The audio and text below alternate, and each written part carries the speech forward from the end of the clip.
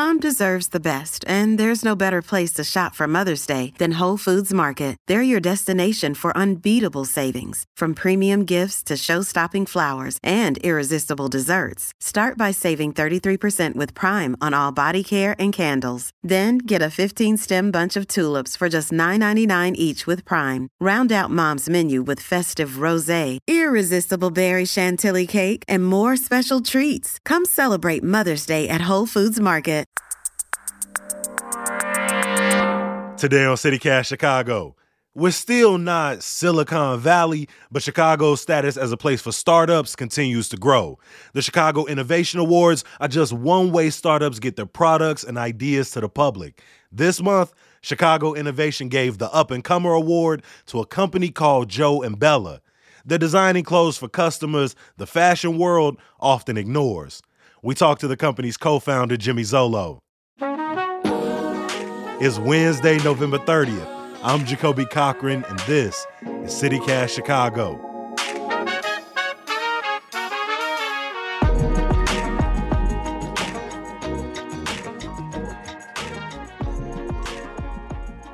Zolo sat down with our lead producer, Carrie Shepard. Jimmy, welcome to CityCast Chicago. Thank you so much for having me. Excited to be here. Jimmy, who are Joe and Bella? So it's a bit of a long story.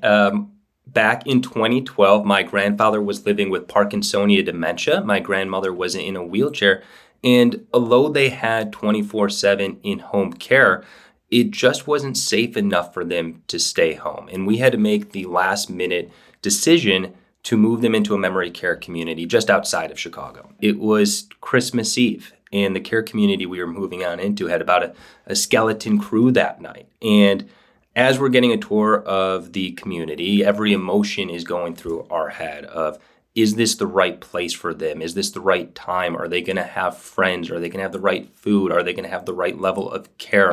And with that, as we're getting a tour, two residents of the care community jump in line with us and slowly start taking over the tour. And they're pointing out things. They're sort of making fun of us to a degree. And it was hysterical. just joking with you, not making fun of, just kind of jiving with you. Yeah, just having a fun back and forth and, poking fun at the new guys. And it was amazing. And that was Joe and Bella. And they were two widowed Holocaust survivors who met later in life, who had this amazing perspective of life.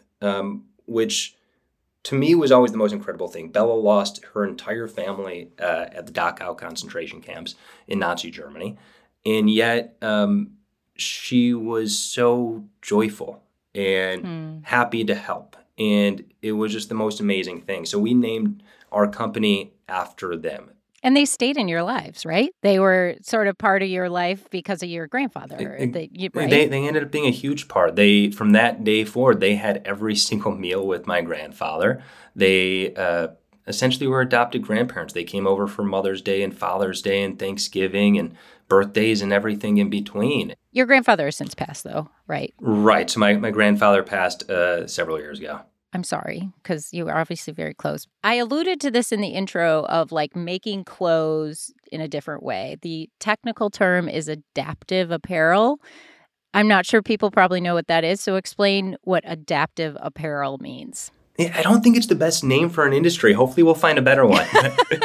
But adaptive apparel is simply clothes that have some sort of alteration to make dressing safer, faster, easier, and more dignified. So the parallel is look at baby clothes and how well designed those are, where there are zippers and snaps and magnets and Velcro and all these little alterations that just make things easier on the parent.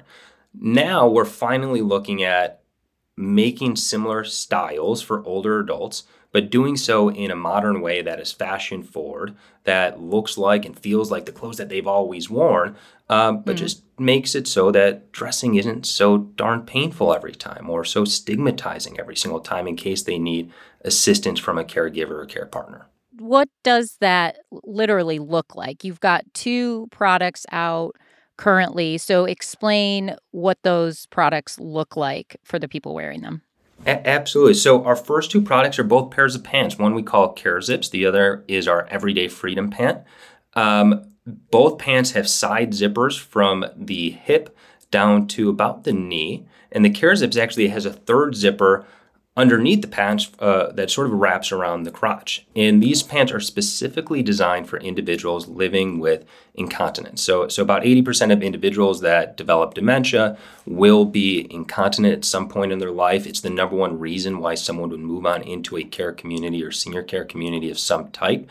Yet it is a topic, incontinence, that a lot of folks don't really want to talk about. And because it's not talked about, there's not a lot of product design and innovation happening in that space. Makes sense, yeah. So it was a place we wanted to start, and we did so really simply with zippers and snaps that make changing an incontinence brief really fast, really safe, really easy. But the pants look like Lululemon pants, and the fabric is premium, and it's got a modern fit and style and colors. How much are they? How much does each pair of pants cost? So right now the CareZips retail for $80 and the Freedom Pant retail for $88. So technically less than Lululemon pants. So when did you first, Jimmy, you have this personal connection with your grandparents making this change in life, but when did you first realize, understand that the clothes were not designed for people with cognitive or physical, disabilities? So it happened during the pandemic. My grandmother was still living in a memory care community outside of Chicago. And like everybody else, we were totally locked out. And at the time, she was living with some cognitive change, so being able to call her up wasn't really an option. We had tried visiting from a distance where we would be about 10 feet outside of her window, but that actually caused more trouble than it was worth. Confusion and stuff, yeah. Exactly. We were getting questioned, why won't you just come inside and talk to me? And it just wasn't working. So we went to FaceTime. And a caregiver at the community, we would call her phone and we'd be able to FaceTime with my grandmother. And it was during one of these calls, my grandmother was cold, so the caregiver was helping her to put on a sweater. And my grandmother dropped an F-bomb. She was in such a significant level of pain from just having to move her arm back to get in the sleeve that it drove her to swear. And so I went online to say, all right, what is out there that could make dressing easier for my grandmother so she doesn't have to go through this every single day? Clothing should not be something that is limiting. Aging is already incredibly unfair. We might as well make clothes that's beautiful yet functional so older adults can retain their identity as they're going through these significant mobility, motor, and cognitive changes. No one wants to think about getting old. That's the reality. And you sort of said this is we're already unfair to the aging population. Are we an ageist society? We're incredibly ageist. Yeah. And yeah. It's unfortunate. So just in this space, for example, there have been a lot of startups over the past 5 years that have received venture-backed funding to create adaptive apparel. We are the only one that are making products for older adults. 10,000 Americans turn 70 every single day, 2/3 of whom have a disability, and 2/3 of that number have multiple disabilities. And look, I've got plenty of stories of meeting with investors or potential partners and have them say shocking ageist statements about who we are serving and why we're serving them. Like what? What do they say? So I had one VC tell me that they weren't interested because our customer was going to die too quickly for them. Wow, that's direct. It was unfortunate. But the fact is that because that bias, whether conscious or not, exists, products for older adults are often ignored and passed over for something that's shiny for younger adults in this country.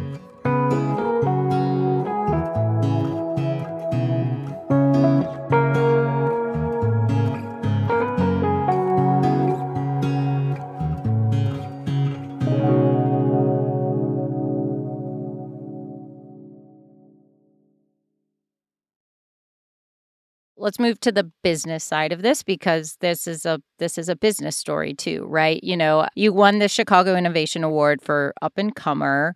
What does winning that award mean for the company? To put it bluntly, what do you get with that award? As part of being winners and being recognized among some other incredible brands, we get meetings with J.B. Pritzker. We get meetings with Mayor Lightfoot. We meet with their teams and get to ask them for help and share with them our stories, what we're building, and come to them with a very specific ask of, what can you do to help our business grow within Chicago, within the state of Illinois, so we can grow, be successful, and bring more jobs here? So that's the goal. Is they want to get behind these Chicago startups in a really meaningful way, and we're pretty thrilled about that opportunity. For people who don't understand the startup world, is there a rough number that you could share that would mean financial success for Joe and Bella? What I would say is, for folks in the startup world that come with a number in mind and say, hey, we need $10 million in revenue or $20 million in revenue, and that would be success for us, I would say they're missing the point of starting a business. And what I mean by that is, when you start a business, you start with the goal. And the goal is not financial. It's not an exit. It's not going public. It's not... For us, our goal is, we look at things like, how many care communities across the country can we partner with? Right now, we've got about 250 independent memory care communities that we're partnered with, which is really exciting. So can we get that? Our goal is to get that number to about 3,000 over time. But you need money to make money, right? We of course need money. I would say one parallel that we look at, so I guess to give some perspective, is a company called FIGS. FIGS makes really beautiful modern nursing scrubs. And in FIGS' first few years in business, the first 3 years, they had roughly $100K in total revenue. And for those on the outside, I'm sure many would look at that and say, hey, this isn't going to work. But those founders knew that they had something based upon the reaction that they were getting from the people that they served. Well, about 5 years later, FIGS was doing over $350 million in annual revenue. Their market cap, they had been publicly traded. Their market cap blew to about $4.4 billion at one point. So this is, we're saying all these terms, VC, venture capitalist, startup, everything. Is Chicago, is it considered a good place to have a startup, to launch your idea? So statistically, Chicago claims to be the fourth best city for startups in this country. And I know that because I just saw Mayor Lightfoot speak about that at the Chicago Innovation Award. So she claims that Chicago is the fourth best city to start up in Chicago. What I can say is, in my experience, this is my second business starting in Chicago, there has been no lack of resources available to us, no lack of mentors, no lack of potential employees, no lack of potential funding. I think that's easier for someone like me who is not looking to build out a massive tech team and tech infrastructure where you might be forced to go to the coast a little bit more. What I can also say is, when you look at the last recession in this city, what came out of that was Braintree and Groupon and Grubhub and Trunk Club and several others that sort of brought in this unbelievable wave of innovation in the city that was unparalleled from a tech perspective.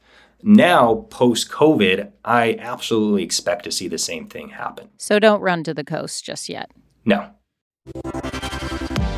Jimmy Zolo is the co-founder and president of Joe and Bella, which is an adaptive apparel company. Jimmy, thank you so much, and congratulations on your award. Thank you so much for having me. It was great meeting you. I really appreciate it.